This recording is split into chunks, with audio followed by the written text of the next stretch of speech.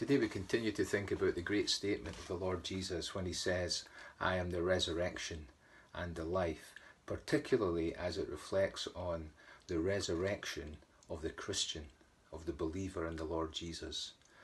Because Jesus is going on to say this to Martha, that the one who believes in me, even although they die, yet shall they live. The believer, just like Lazarus in this account, may well die one day, and yet the tremendous truth of Scripture is that even although we die, yet shall we live. There is a resurrection.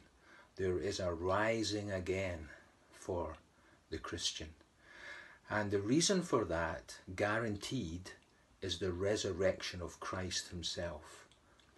His resurrection guarantees my resurrection. There will be a day when the Lord returns with the voice of the archangel, with the trumpet sound of God, when those who have died in Christ will rise to meet the Lord in the air. And they will be changed. In the twinkling of an eye, they'll be changed. Their bodies that were sown, which died in weakness, will be raised in power. That were sown in dishonour will be raised in honour, in glory. We have borne the image of the earthly, of the man of dust, Adam, and yet on that day we will bear the image of the man from heaven. We will be like Christ. We will see him and we will be like him. We will be changed and we will not be the same.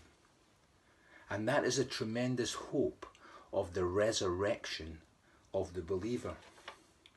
When any believer in Christ dies, at that very moment their spirit goes to be with Christ immediately.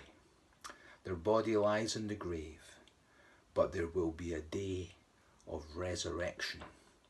It's the day when Christ comes. It's the day that we should all have expectantly in our hearts. And as he goes on to say here, in fact, there will be those who will be alive at that time who will be taken to be with Christ. He goes on to say this, doesn't he?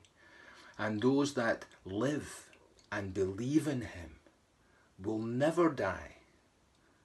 And then he adds a question to Martha, a question that comes to us today, and it's this: do you believe this? I wonder if I today, in my heart, really believe in the resurrection of the body and of the coming of the Lord Jesus.